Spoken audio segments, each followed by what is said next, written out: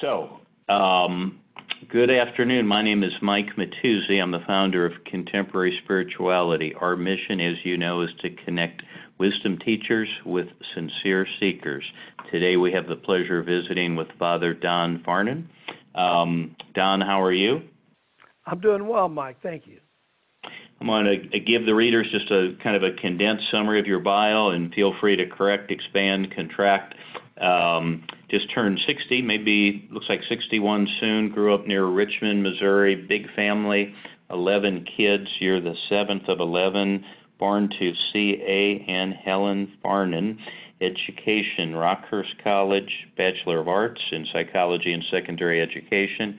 Master of Divinity, University of St. Mary. Master of Christian Spirituality degree from Creighton in Omaha.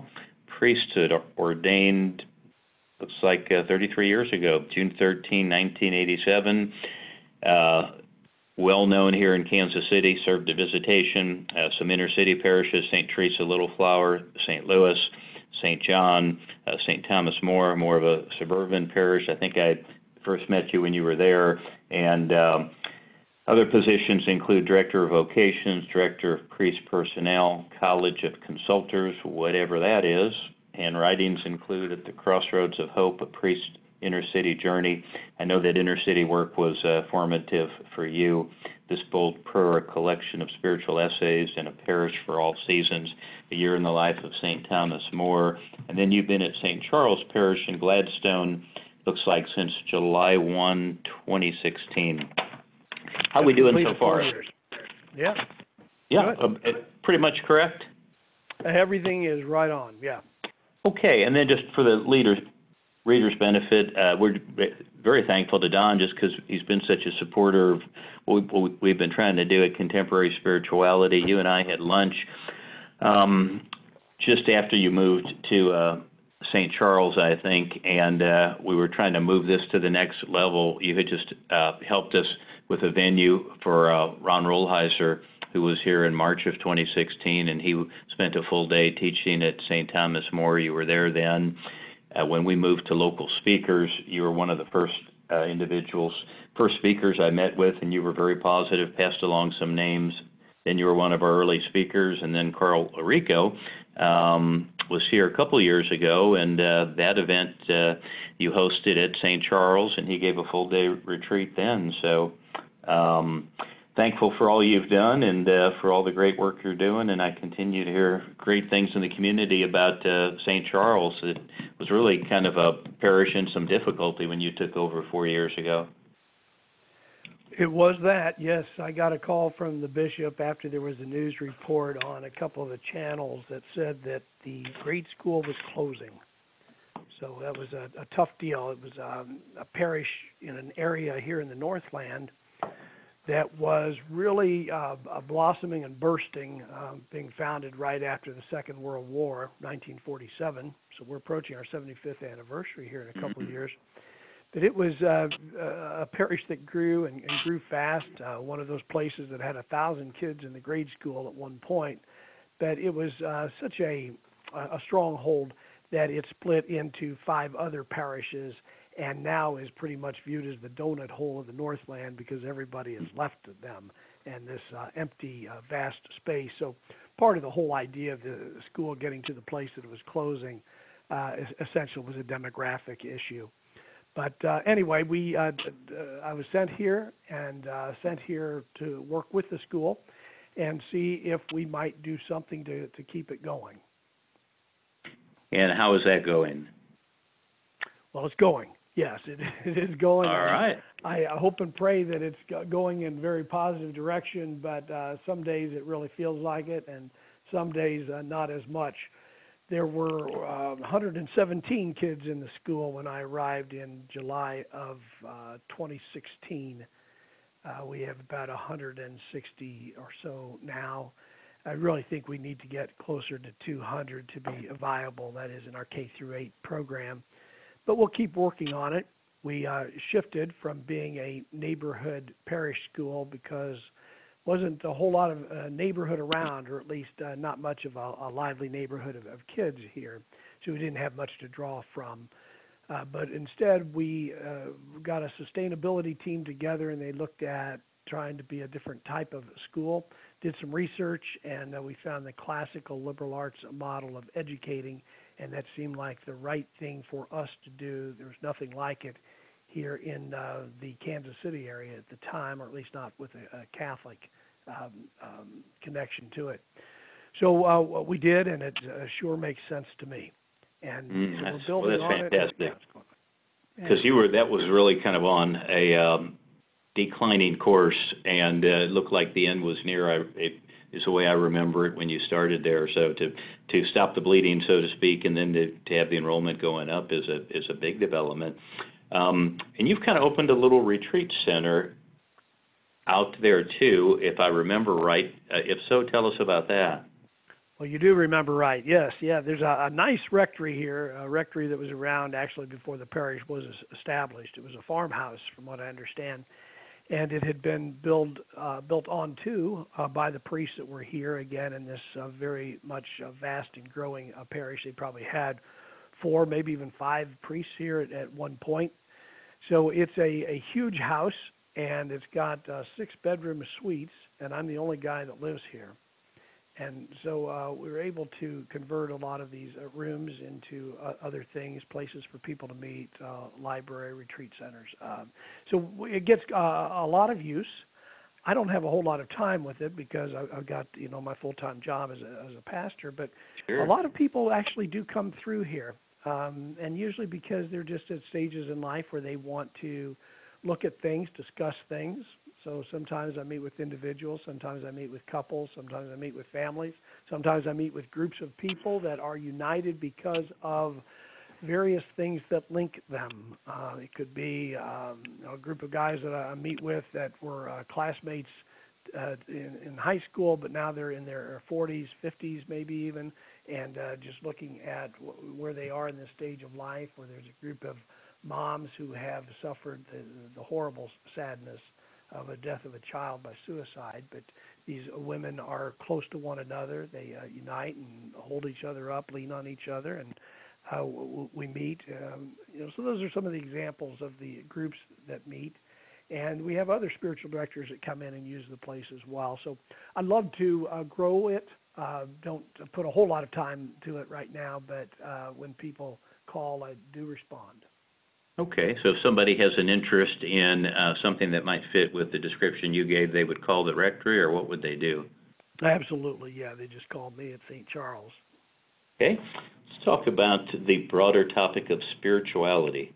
You went on and got another master's degree in Christian spirituality from Creighton University, fine institution, and I'm saying that because my daughter went there, but and because it is a fine institution, but I'm thinking that's a big part of your journey. Yes, no, or what can you tell us about that?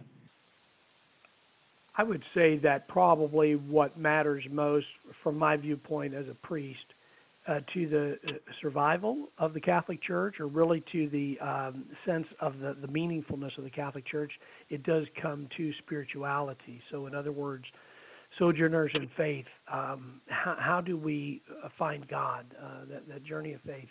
I think that I would do well to devote more time to spirituality and less time to meetings and less time to administrative things that I'm tasked to do, but I have to do them. But I Sure. think that the church would probably be a lot more meaningful if we, priests and others, other leaders, just continue to walk with people on their spiritual journey and help them to not so much find the path. Our bishop, who many years ago was a trail guide in the Appalachian Mountains, will sometimes make a reference to saying, really the role of a priest is to be a trail guide, to point out things to other people along the way, because you studied it, you lived it a little bit, you have experience from other people's journeys that you can help to share with those who are traveling along, to just say, have you looked at that? Have you thought of that? Or sometimes trail guides will ask those who are with them to pause, get quiet, tell what you hear, tell what you see. what do you grasp out there? Where's your, what's going on with you, and where is God in all of this? And I think that's kind of a pretty good image for what a spiritual guide ought to be, and I try to do that. Well, in your case, you were writing regularly. I've got a collection of some of your writings. Here's one that says, "We might as well retreat." And let's see, this one is fairly recent. Looks like it's March or April of 2020. Among other things, you say that the blog has 1,700 followers, many of whom tell me that they forward the post to family members and friends. On any given day, it might attract 40 to 50 random views from people around the globe. In the past week, well over 100,000 people have checked in. Tell us about the blogs. They're weekly offerings, and how long have you been doing it, and why did you start it, and what's the purpose? Right. They are weekly when I get around to it, so ever so loosely, once a week, and I think that's about as much as anyone can take. I try to keep them to one page because that's also probably as much as anybody wants to read, I think, in our busy lives and our busy world. But the reason that we started it was because of being at St. Charles that had a reputation, I guess, as being a has-been parish.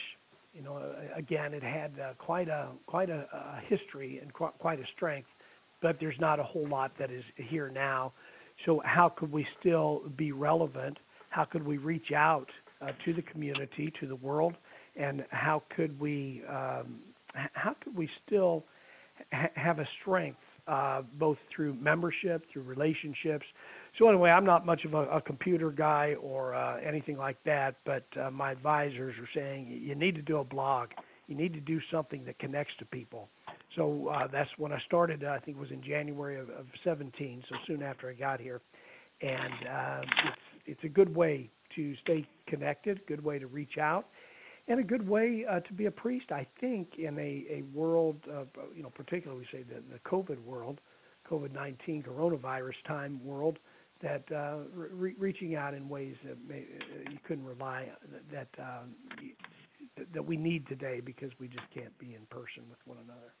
Yeah, some of the titles that really caught my eye, and I don't know how much time we'll have to go really into any of these, but the Catholic Church left me, American spirituality, Lord of the Dance, the Church's sin of clericalism, who is to blame, the game of church, presidential derangement syndrome, stages of spiritual development. I mean, just really very provocative, very cutting edge issues. You don't really shy away from any issues, and it didn't really strike me as you're taking a position as much as, identifying potential issues and maybe identifying a level of consciousness that the reader might consider. But if somebody wants to follow these, what would they do, Father? How would they do that? Again, just out of my ignorance, I'm not the best at doing this. I know how to write it up and put it on there, but I know if they go to our website that you can click in and you can probably join as a follower, yeah. Yeah, this says HTTPS charged with St. Charles.blog. So I suspect if somebody typed that in, they would just start getting these in their little electronic mailbox, huh? I think so. Every day I get these little notices that somebody is following you. They're following me. So anyway, that's great. So they know how to do it better than I know how to explain how to do it. I'm sorry, I'm just not. I understand. Yeah. Let me ask you about mentors. I've been asking folks about this just because I think listeners are interested. Are there a couple people that have been influential in your development that you would call mentors along the way? Sure. Monsignor Arthur Tye, when I was first ordained, assigned to Visitation Parish in the summer of 1987. He had been a long-time pastor there and was serving as pastor emeritus. He was in the final years of his life. But we met and connected and really found a real strength of union and relationship, almost, end of life and beginning of priesthood sort of connection where I guess I relied on him, or I certainly looked to him, and he certainly fit the bill, and he guided me in those ways. Yeah. Wonderful. Did he have anything to say that still stays with you in terms of how to conduct yourself as a priest? Absolutely. As a young priest, I was worried about just showing up and doing the right things and following the rules, the regulations, the rubrics, all of these things that I thought were so important. And he essentially said, what's important is loving the people. And Don, if you just love the people, everything else is going to find its place. It reminded me so much of the gospel passage where the scribe, the lawyer, goes to Jesus and asks him, similar question, having looked at the book of Leviticus or the Jewish law. I'm sure he was quoting from, and saying that there are all these laws. Which one's the most important? And Jesus essentially said, well, none of them are important, except as they relate to the base law, which is to love. So if you love God and you love others as you love yourself, then everything else is going to make sense. And that was what Monsignor Tai offered to me, and I'm here 33 years later, still looking to that as my interior compass, my North Star. I keep being guided by those words and saying, if you just love the people, everything else will fall into place. And for me, he was the voice of Christ in that sense. He was so well loved, and he was just a great servant of God. And his spirit, I hope I get a little portion of it that lives on in my ministry. And he was substantially older than you. He was towards the end of his life and you were just newly ordained, right? That's correct. Yes, yeah. I used the image of Star Wars with who was our great mentor, Obi-Wan Kenobi, and Luke Skywalker. I was just starting off, and he was kind of fading away into the sunset of his life, and I think in some ways wanting to pass on that sense of what he valued most. Rabbi Harold Kushner had recently written a book about 9 essentials of living. This great rabbi now in his 90s who has done such good stuff, just wanting to pass along something of value to those that follow, and that's what I think Monsignor Tai was doing for me. That's great. What would anything in particular you would want to pass on of value to listeners? Let's just say that this turned out to be the last thing you ever got to say to a large group. Is there something that just strikes you as the essence of it all that you would like folks to consider? That had meaning, obviously, to your journey. Sure. I think that Pope Francis, in so many ways, embodies that sense of a spirituality that we all ought to try to follow, and that is that sense of being one with the people. And he says that in so many different ways, whether it's priests getting their shoes dirty. He says that's what he notices about priests, are their shoes dirty. Have they been out in the streets? Have they been out there with the people? Have they been walking with them? Are you one with the people? Or there are several other images that he used of having the smell of the sheep on your hands. Are you one with them as the shepherd of the flock? I think that he's got it, and I think that he's got it in the sense of what Jesus was trying to tell us about being one with people as the new Moses. The Hebrew Scriptures, the Old Testament speaks about Moses as being the giver of the law, the symbol of what we're all supposed to be. And Jesus also went up to the mountaintop just as Moses did. But rather than to give the commands, he gave the Beatitudes. How do we be in the attitude of one another? Certainly in Matthew's Gospel, he goes up to the mountain as the new Moses, but in Luke's version, he comes off of the mountain, sometimes called the Sermon on the Plain, that he is one with the people. And in that sense, I think he's saying, as a church, we don't need to call the people to climb up the mountain so that they can be a part of us, as though they can only be a member if they climb up to where we are. Our job really is to go down and walk with them to be genuinely interested in their lives, to understand their journey, to walk with them, to understand it and to know it. So I guess if there's one message that I would want to give, I think that's where we ought to be spending our time, is with that sense of Jesus who comes down to be with the people. You know, it's almost like, again, I'm using that difference between Matthew's version and Luke's version, but in the Sermon on the Mount, Matthew says, be perfect as your heavenly Father is perfect. And Luke takes the same passage and says, be merciful as your heavenly Father has shown mercy. In other words, our path to perfection is going to be one in which we show mercy to one another, that we understand, we empathize, we have compassion, that we get it, we walk with them, and we know the footprints that they leave for us. Beautiful. This might fit right here. We had a chance to talk a little bit about a week ago, and then before we started here, but before we started, you told me about your mom, who was, I think, the second person you identified as one of your mentors, and just passed away 7 weeks ago. Tell us about her influence on you, on the family. Yeah, my mother lived to be almost 90 years old. In fact, she would have her 90th birthday this weekend, and as my family is all gathering to celebrate that with her and have a sort of a celebration of life. Here in our COVID world, the funeral itself was much more quiet or subdued. But even so, with 11 children and 40 or 50 grandchildren, and probably 75 people even at that gathering. But she certainly was a person of goodness and of kindness. St. John Vianney once said something like, and this was right after his own mother died, he said, after God, I owe everything to my mother, for she was so good.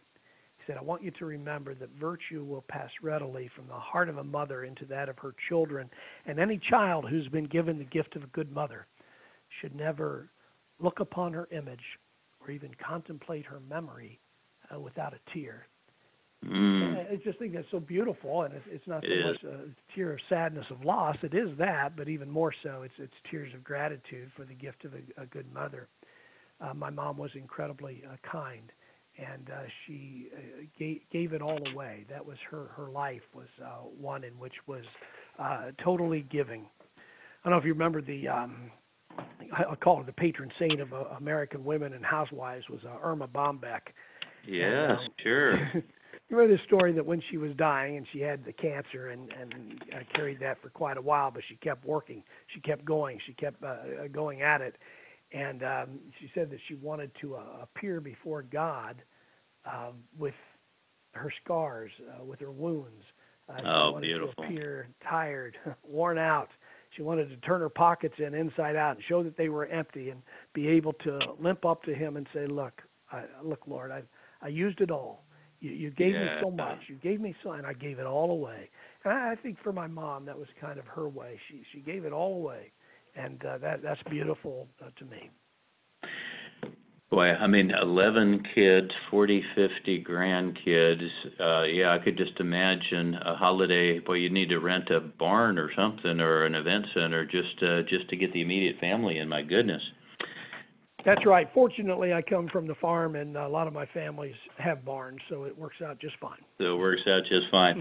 Let me move you to another phase of your parish life, which I'm intrigued by. So Gladstone is kind of a suburban parish and unique, as you described, and St. Thomas More was for the folks listening who are from Kansas City, kind of a suburban parish. But then you had this stretch of really working in inner city parishes, and how, if at all, did that impact you and your sense of the gospel? The inner city, the urban core in Kansas City, probably had the greatest or biggest impact on me in my assignments. I got to spend just short of 10 years there, about 9.5. And I think that the greatest challenge was just to learn or be a part of a culture that I just wasn't all that familiar with. So, like, for example, I would, dress up every day, put on my Roman collar, and go out and try to be with the people. So I said, why do you do that? Why are you dressing in that way? Why wouldn't you be one with us? And I thought, well, that makes sense. And learned more about the Roman collar and found out that that was the dress, the garb, the norm for a time in history, in which that's the way the people in Rome dressed. But as fashions changed, they didn't change for the priest. So he kept that, and I thought, well, the whole idea originally was to be one with the people, so it makes a little bit more sense. So I guess what I learned from the inner city was to be myself, but to be again one with the people.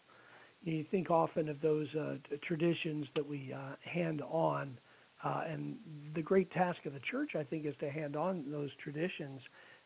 But the traditions have to be the fire, that they can't be the ashes. And I think so often in our church today, that's what we're trying to hand on are the ashes of things that were dead. I mean, they've served their purpose, they've burnt out. And the inner city, in lots of ways, was on fire. And I guess I think I understand our traditions more. That is our union with Christ and our traditions here in the United States, or at least in our history. You think of the Native Americans and their spirituality, which again is a strong sense of what is that fire of God's love, which is essentially the Holy Spirit that dwells within each of us, and handing that on. So I found that fire in the urban core. I was a younger guy then, and I had the energy for it. I don't know that I'd have the energy for it now, but just to be there, to deal with tragedy after tragedy, walking the streets, looking for signs of a missing person, or dealing with the great sadness. I think today of the plight of empathy with those who have suffered from injustices, the injustice of racism as a systemic issue. It's in some ways easier to identify with that living in the inner city than it is living in a suburban community. But I was so grateful for those years. They were good. They were good years for me as far as learning what it means to be a priest, I think. Yeah, I'm looking at an article you wrote. It looks like July, July 2020. This is very recent. American Spirituality, quoting John Denver here, Rocky Mountain High, I think about Native American spirituality that accompanied them during years of European takeover, hoping that we might be infused with some of it today. Ours might be the only country on earth in which the Catholic Church does not inculcate Native spirituality into worship. Can you speak a little bit more about that? Sure. Yes, I was kind of Rocky Mountain High because of those lyrics of John Denver that starts saying he was born in the summer of his 27th year, coming home to a place he'd never been before. I was ordained when I was 27 years old in the summer in June, and in some ways I was awakened to something new. As you know, with the ritual of a priest's ordination, he lays flat on the altar, the sanctuary before the altar, and it's essentially dying to the past. And then he rises up, and the bishop then lays hands on him, and he is called into a new way of life. So in that sense, being born in the summer of the 27th year. So anyway, that's what I was utilizing. But to speak of Native spirituality, it's almost kind of like Mircea Eliade, who speaks about the sacred and the profane, and how do you look at all of creation, or Matthew Fox in Creation Spirituality, and saying that we honor and respect the incredible cathedral of creation that is out there, that is God's gift to us. And I think that our attitude, or the attitude of our ancestors who were the colonizers, those that were looking at the land and saying, well, here's a challenge. Their sense, and maybe our sense today, is that progress means a development, and development would mean subduing the land in a way that repurposes it. So to keep moving west in this sense, but to keep developing, and that's all progress. Well, that's a great thing, but it's not what our Native American ancestors who would have viewed the world a little bit differently, because all of that creation is to be revered, to be reverenced, to be honored. We are a part of something greater than ourselves. They might look to heaven as being the great hunting grounds, and our life here in this great land of also being a part of creation itself, or to see the Great Spirit, what we, I think, in our Catholic lexicon would call the Holy Spirit. Well, they would say that Great Spirit that is a part of us, that is with us. But then again, I would say that, gosh, there's so much that is linked between Native American spirituality even today to our own Judeo-Christian history. If you remember the probably the most important Jewish prayer, the Shema prayer, "Hear, O Israel," the Shema Israel, Adonai Eloheinu, Adonai Echad, which basically says, "Hear, O Israel, the Lord our God is one. The Lord our God is Lord alone." Well, remember Chief Seattle once said, one day the white man is going to realize what the red man already knows, and that is our God is the same God. Our God is one. But we just have different paths to that journey, and one might view it more as the land is to be subdued in a way, which means to be conquered and changed, and another path might view the land as being revered, where we find our place within it as it is. On a related topic, you mentioned Matthew Fox. I think he's one of the first, or at least he's often credited with coining the term original blessing. And so many of us my age, and you and I are about the same age, grew up with original sin.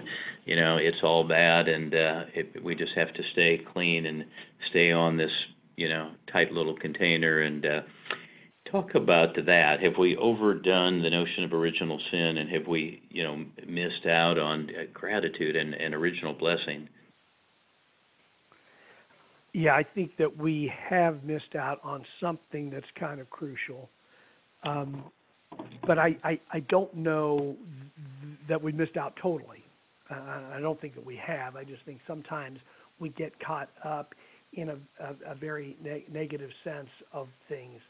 I mean, in some ways, couldn't we say that, I forget who said this, but what psychology calls the human condition, theology calls the original sin. So this is our human condition, is that we're not perfect, that we sin, that we're not God.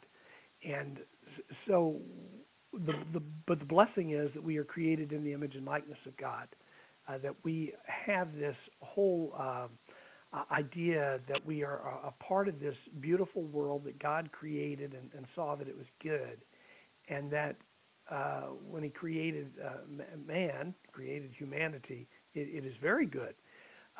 It's all good, and yet there is a part of us that always looks to the negative. This idea of original sin being that the world is dark. But thanks be to God, we have the light. We've been given a part of the light so that we can get through the darkness if we only do these certain things. But there's another way of looking at things. That's not to view the world as being bad and evil and dark, where we're here to change it, but rather to see the world as the Bible says that it is good. And can we recognize that blessing of which we are a part of, and can we advance the world in our human condition, of which God himself took on, shedding divinity to take on humanity, and walking with us, and to recognize that goodness and that beauty. So I don't know if I'm getting off the track here, but Matthew Fox, not unlike Pierre Chardin, Sure. Yeah, and the mass of creation, or the mass of the world, is sometimes called, to recognize the beauty of all of it, and to recognize our place within it, and to honor the good Lord because of it. So, whether it's original sin or original blessing, I think they're just two different paths that we take. Sometimes people, it helps them to, these are the glass half empty people, that they are motivated more by the negative, and others are motivated more by the positive. You see that a lot with coaches trying to coach kids. Yes. Bobby Knight was good at that. He would find the negative, throw a chair or cuss out a kid, because he knew that they were motivated by the negative. But it's not me. I'm going to be motivated by what's positive. Yeah, I get it. Next topic, and I think this fits. I'm looking at an article you wrote again recently. The Catholic Church left me, and I'm more focused on something you wrote in the middle in these two sentences. Way too many young Catholics now self-identify as spiritual, not religious. That's, I think, every institutional church has that problem. But then you go on to the last sentence. I'd like you to expand on this, if you will. Essentially, they want us to point them to God and no longer pretend to contain God. They realize, as we all do, that God cannot be contained by any religion or worldly enterprise. I mean, you've really been talking about it, that and their whole concept, but on a somewhat narrower point, what do you, I mean, you've been a priest for 33 years. How do you deal exactly with this phenomenon that you're describing here? There's just a different generation that just doesn't feel the same commitment to the institution, for lack of a better characterization. Sure. What do they want, and what do we have to give them? Yeah, and there are so many ways that I just admire the generation that follows us because they are willing to question and to challenge things that our parents' generation probably didn't challenge. And you hear this so often from people that are now understanding through the revelation of pedophile priests and those that have suffered greatly. And I don't know if you ever ran into this, but I would run into kids when I was in middle school, high school, and I didn't live here in Kansas City, but I had cousins and met friends here in Kansas City. And in one particular parish, the kids just kind of joked about this particular priest, and they all knew that he was a pedophile because they had been targeted by him. But when the conversation came up about, tell your parents, it was, they would laugh because they would say, well, their parents said that priests, I mean, they were just baffled by that. Well, the priest would never do anything wrong. You're wrong. That just couldn't happen. So, right. So people, only see what they want to see. But I think that, the generations after us is so different from the generation before us because they are willing to question everything. And maybe we did that too. I think we did. Maybe we did it with different structures, though. I think that the Catholic Church really needs to speak to the young people because they don't just accept things like our generation did because of what our parents suggested that they ought. In other words, that God is contained in the Catholic Church, and if you want to know God, then do what the priest or the nun says, or do, believe these things, follow this regulation, this rule, this rubric. But I think there's something wiser going on here that young people just don't naturally accept, because part of it is, I don't know that they're jaded by the structure of the institution, but there's certainly more questioning of it, is why would you do that? So in other words, Jesus himself was not a huge fan of rubrics and rules and regulations and all of these things that the Catholic Church wants to contain. And so they are kind of enlightening us and saying, well, of course God can't be contained. And our church leaders need to know that as well. I'm not sure if I'm getting off topic here for you, but... No, I think you're on topic. Yes. There's some like Richard Rohr would advance, and it sounds correct to me. The older way, which you were describing, was top-down spirituality. That the truth goes from God to clergy and then down to laity, and the new revolution, so to speak, is bottom up. It's laity up, and that seems to fit with this questioning that you're talking about. We are this under 30 crowd. We tend to be more inquisitive. We tend to challenge authority more. We want answers to questions. I think that's tied up in that. You would agree or disagree with that? I do agree. It also ties in, again, I don't know if we've spoken yet about our classical model of educating here, but that ties into that as well, because it is saying that logic and reason and critical thinking, those are things that are just so important for us. And we need to look at history, and we need to look at our culture today, and we need to use those gifts that God has implanted to us. In other words, faith and reason are not things that collide. They walk hand in hand, and we need to understand our religion and our faith in a more enlightened way, rather than just to either walk a dark path or to say we don't need to know that. In other words, wearing blinders, which again, I don't want to throw under the bus the generation before us, but it seems like a lot of the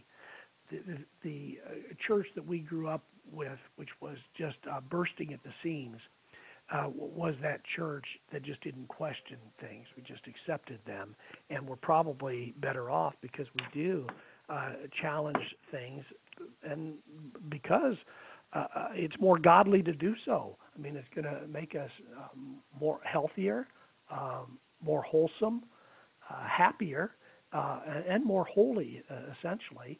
And of course, that whole sense of that way of educating leads to greater wisdom, and wisdom will lead to greater holiness, and holiness will lead to a greater understanding of what it means to be in the image and likeness of God, or to be more godly. Yes. I'm looking at another article, and I think it's written more or less in the same vein. It's called Who is to Blame? First paragraph, if priests were permitted to marry, would it solve the Catholic clergy sexual crisis? If women were ordained, would it reduce sexual problems among clergy? If homosexual priests were ousted from ministry, would that improve matters? Should we place the blame primarily on celibacy, the all-male clergy, or the fact that some priests are gay? And that's just kind of the introductory thing, but you're really getting to something much deeper here. And then towards the end, more important is how we respond to this horrible situation. Like a person on a lifeboat in the middle of an ocean who discovers a tiny hole in the boat, doesn't matter how it got there. It only matters that he or she does something about it or drowns. So how can we respond in addition to prayer? And then you have some other points, but can you unpackage that a little bit? Where were you going with that article? Who is to blame? I think you were kind of pointing maybe towards a proper attitude that one might consider. Yeah, gosh, I don't remember writing all that, but boy, that does kind of toss it all out there, and I think that's the way we need to function as a church, is to deal with issues head on and not to pretend that they don't exist. I think that image of the lifeboat was won by Carl Menninger. He used to speak about that, because so many people get in tough situations in life and in the world, and the church is in a very tough situation. And probably when that was written, maybe it was related to more of news stories. Maybe it was whatever was happening at that time. Sure. What do we do? We have a choice if we're in a life raft and we see a little hole. It might take some time for that little hole to have much water seep in. But if you don't see land anywhere, if you don't find a survival or a chance of getting to where you want to go, you're going to have to do something. So do you just drown there in it, or do you respond? In other words, it may not be our fault that this happened, but it did happen, and because it happened, this is the vessel that we've got to get to where we're going in. So let's deal with it. And I think that the church, a lot of us maybe say that the church doesn't deal with things head on often enough. And I guess that would be my style, is to deal with things as they occur, and as best we can to deal with them head on. But sometimes we just wish them away, and maybe we float long enough in this boat, we're eventually going to come to land before we go totally under. How about Pope Francis? Your thoughts on him and his work? I just think that he is a gift from God.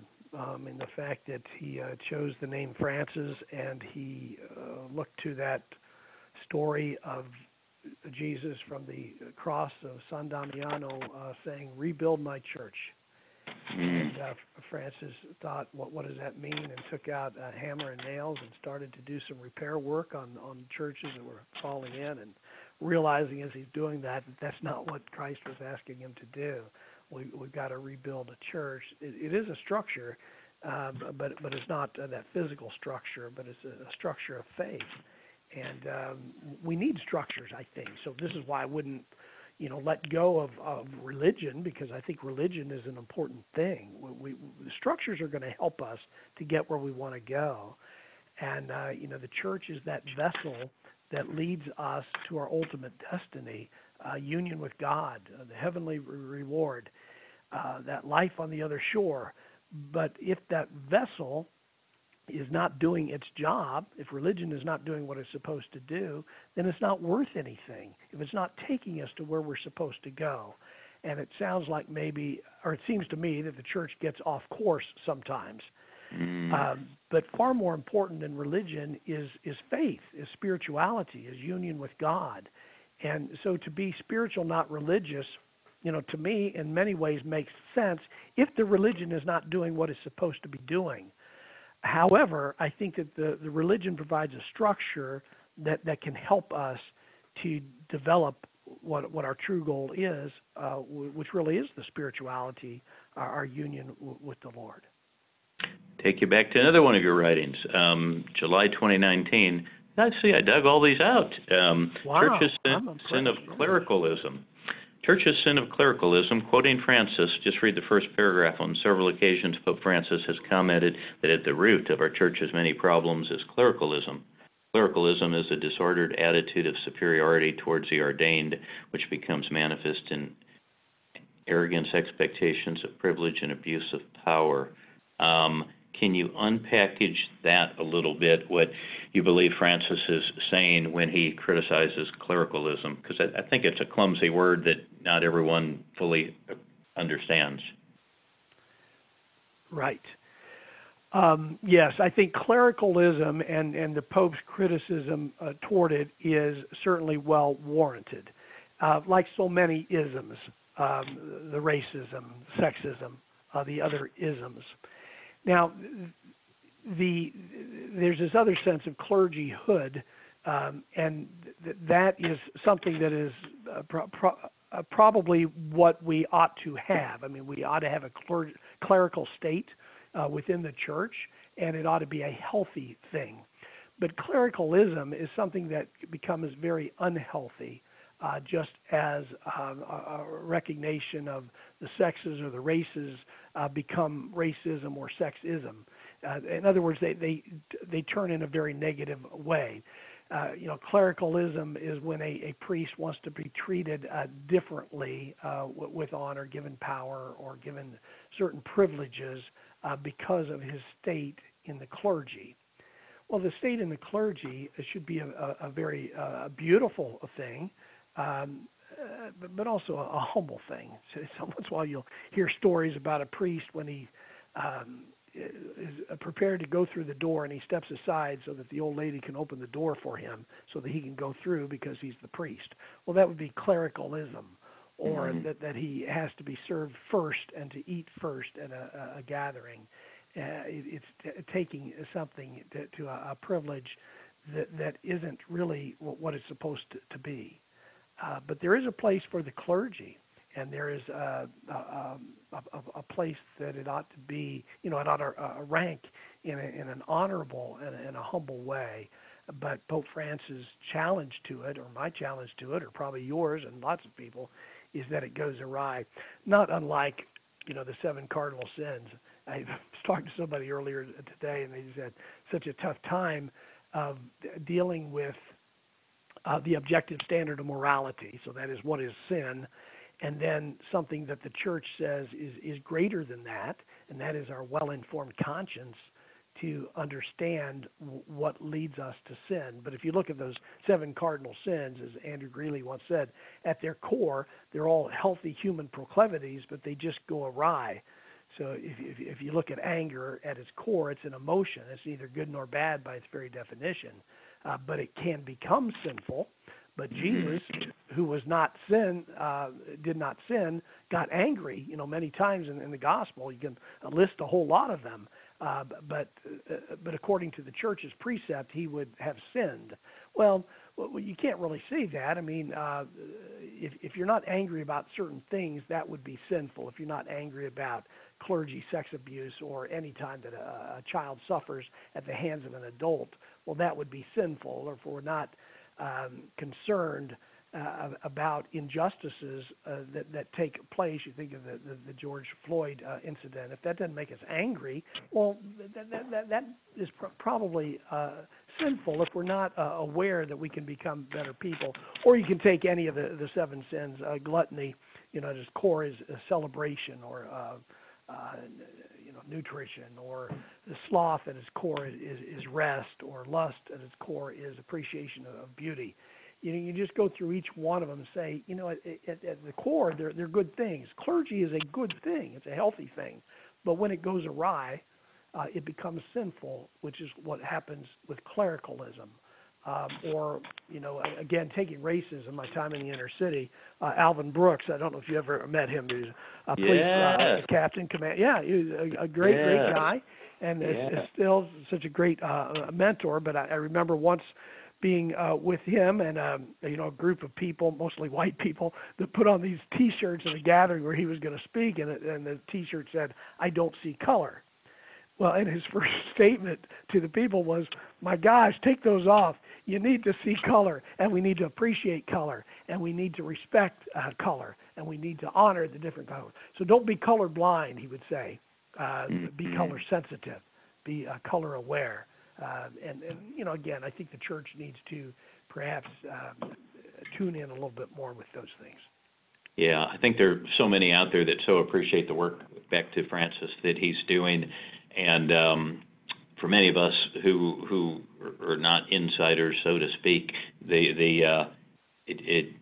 one wonders why it's taking so long to move on certain issues and move the institution in certain directions. Any thoughts on that? No, just that it must be incredibly frustrating for him. I know he gets criticized all the time, and people will say, "Oh, if only John Paul the Great were around." Well, John Paul the Great is great. He was a wonderful guy. But there were also a lot of failures that happened under his papacy, and things that set the church back in many ways, or, of course, the exposure of all these things, or many of these things that the church is dealing with now in the mismanagement of leadership, poor leadership, all these things that were exposed from the banking system. So, we have to look at the continuity. We sometimes say the continuity of the papacy, that you get different leaders at different times for different reasons. And I think God is involved in all this. I think God is desirous for us to have the leaders that we have that help us through certain times, but they're men. They're human, also created in the human condition with some failures. This infallibility thing has to do with moral teachings of the church, which I think the doctrine on infallibility has maybe happened 3 times in history, where a pope or a council has actually spoken infallibly. Sometimes we misunderstand that and misuse that and say, well, the pope can't make a mistake. Well, popes do make mistakes, but the popes, those men who have been selected through the power of the Holy Spirit, I believe. But I also think that God is with them, and they're going to guide us and lead us. Now, having said that out loud, I also know that there were some horrible popes in the past that did some very destructive things and dangerous and hurtful and immoral and illegal and all kinds of stuff. So, maybe it's truer to different degrees, but I'm very saddened when I hear people criticize the Pope, whether it's Francis or John Paul or Benedict or whoever. They're God's emissary, and they wear the shoes of the fisherman. Hopefully they are guiding us in the ways of faith. Yes. Next point, and we probably ought to be wrapping this up. Transitions, next chapters, death, divorce, unemployment, empty nest, all of that. Any thoughts on that? Any guidance on that? How to handle those transition next chapter periods in life? Yes, I think that these are the times when people feel like they are most lost, and I would say they are the times of greatest opportunity in one's relationship with God. So if you look at the younger group, I'll just call the post-college group, we find that people are graduating from college, they're going out into the world, but the average age of marriage is getting pushed back more and more. I think when I was first ordained, those 33 years ago, probably the average age of the couples that I married was closer to 22, 24, and now the average age is probably more like 28, 30, 32. And so there's a bigger gap there. What do you do with those years? Well, people are getting themselves settled, but us, and maybe our society, and probably our church, does not have a system in place to help those young people to ask the question, where is God in all of this? What is God's role in your life at this stage in your existence? Or to look at empty nest and to know that, here you are, your youngest kid's gone off to college and you're 50 years old or whatever, and maybe particularly for stay-at-home moms, but I think it happens for working moms and for dads too, but they're asking, what now? Our role as a couple has been to parent, and our kids don't need us as parents anymore. So what do we do? Or they need us as parents in a different way now, and I'm kind of lost. I've given my last 25, 30 years to this way of being, and suddenly it's gone. And I think that's a wonderful opportunity for people to find God in that void, or to look at the retirement time and say, well, people are younger than you and me who are retiring, and they're living longer than they did in the past. So you might have a 30, 40 years of retirement, and what do you do with that next chapter in life? And it's such a wonderful opportunity for us to find God, our role in life, and to look at faith, religion, and purpose. And the same could be said at more vulnerable times of the death of a spouse would be another next chapter or transition time in somebody's life. So I think those are times maybe when people feel the most lost, and I think it's when God's arms wrap us the most and want us to be most found. And I hope that we as a church can help people to sense that and to feel that and to know that. I love that juxtaposition, most lost but greatest opportunity for God. It's great. Lastly, how about the inner life? How do you stay centered? How do you stay on track? Do you have any regular spiritual disciplines that you employ that are refreshing, fruitful, important for you, that you think are just kind of good rules for the road, or things for folks to consider? Sure. Yeah, I think the most important thing to consider is to know that we're all different and there's a different path for all of us. And so when it comes to our spiritual path, yours and mine are going to be a little bit different. So even if I have something that works, it really works for me, and it may not work for everybody else or anybody else for that matter. But we do need to experiment with it, but also I would say experiment with it in the sense of being committed to it. So if somebody is serious about having a healthier spiritual life or a stronger spiritual life, be committed in the same vein that a writer would be committed. Sometimes you take writing courses, and the teacher may say 20 minutes a day during this period, you just keep writing, even if there's nothing to write, or even if what you're writing isn't actually letters that form words, maybe they're just squiggly lines that move along the page. You have to keep at it. You have to keep doing it because it is in that sense that it will make more sense. So if we are going to be committed to a prayer life, we've got to do it even when we don't feel like it. And as I forget who said this, but maybe it was Thomas Merton, said, if you don't feel like praying, stop the prayer, but let God pray within you. so to be there, so that it's still working. But it's kind of a relationship, you know. It's me and God together. So how do we do that? So I guess there are a million different responses to the question based on where the person is.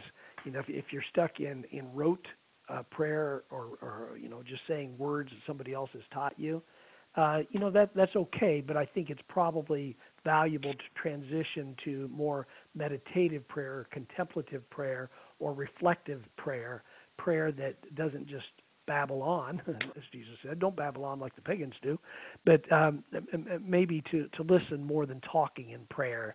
It's that old adage about your parents said, you know, you have 2 ears and 1 mouth so that you will hear twice as much as listen. Well, I think that applies in prayer also. That sometimes we just need to get quiet and listen to the movement of God, that still small voice planted deep within us, that's going to guide us. So I have my own routine that includes a lot of things, and I could go through that for you if you want, but I don't know that it would mean anything. Please do if you're comfortable. I think folks would Sure. be interested in hearing what your routine is. Yeah, well, I have the breviary, sometimes called the office or the liturgy of the hours. This is what diocesan priests commit to, and most priests commit to, and many religious people, or those who have office in the church, men and women that are avowed in their life. Their lifestyle is a part of a prayer. And that prayer is structured. It includes a lot of the Psalms, 150 Psalms in the Bible, and they cover, you know, a gamut of emotions. So every day we pray these Psalms, and even if they are not emotions that I might be feeling at one day, because we're praying this for the Church Universal, we realize that it is the emotion of the church somewhere, or somebody who is a part of the church, and the Second Vatican Council's definition of church is the people of God. So those Psalms are really looking at the emotive aspect of our life. But in addition to the Psalms in that daily breviary or office are other prayers too. Some are petitionary prayer.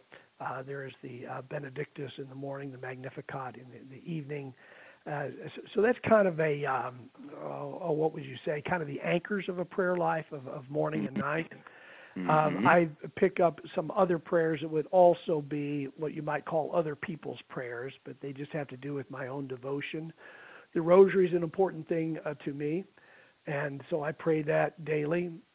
The rosary in that sense of calling us out into this relationship. It's more meditative about a mother and child, Mary and Jesus, but it's really about the joys and the sorrows of this life and the glory of the life beyond us. But it's essentially about mystery, and so we call those mysteries joyful, sorrowful, and glorious. And then John Paul II added the luminous mysteries, and that also helps us then to see the light of Christ in the midst of the joys and the sorrows, or the recognition of the ministry and passion of Christ in the midst of all else that we do. So the rosary is just basically a meditation, but it should point us and let us go out there. You know, sometimes people will come to confession and say, "Oh, Father, my mind wanders when I pray the rosary. It's a sin." And I'm thinking, you know, your mind should be wandering when you're praying the rosary. It's a contemplative prayer. Let it wander, and then invite God into the wandering. And then as you're going through these joys and sorrows of your life, or even recognizing the light in the darkness of our existence, bring God into those things. Even if you seem like, why am I thinking of that while I'm praying? It's just so profane. It's left the sacred realm. Think, well, don't. Invite God into that and find that a place where it can become holy once again. The Stations of the Cross was something I picked up from the bishop when I was ordained. He was actually the retired bishop of our diocese. Helmsing was his name. He's from another good St. Louis man like yourself. But Helmsing prayed the Stations of the Cross every day, the final walk of Jesus, and just a little reflection, a little meditation. He gave me a personal week-long retreat in the days before I was ordained to the priesthood. And so I just picked that up from him as a part of my daily meditation. And then, you know, my other prayers have to do more that is less structured. but things that might tie to me. So like keeping a journal, I do that. Don't write in it every day, but I write in it with regularity, several times a week. The Ignatian spirituality, which is essentially to examine our lives, the examination of consciousness, that is to be consciously aware of God in our lives. And I try to follow that in the way that many Jesuits would, to do a little check-in or check-up like with a doctor, but you go to the doctor of souls, you go to God morning, noon, and night, and just essentially say, how am I doing? What am I grateful for to God the Father, the first prayer of the church, a prayer of gratitude and praise, and then the second prayer to the second person of the Trinity, God the Son, and the prayer of contrition, the prayer of sorrow, the prayer of my own human condition. What am I doing that's wrong? Where do I need to get back on track? And then the third prayer, the third person of the Trinity, the Holy Spirit, and to look at that third prayer, which is a petitionary prayer, whereas the first two look back and try to improve, to be more grateful, and to be more tied in to my own failings so that I can improve. The other one's looking to what's down the road, and how do I call the Holy Spirit to be a part of what I'm doing, of bringing God's grace to the things that are upcoming.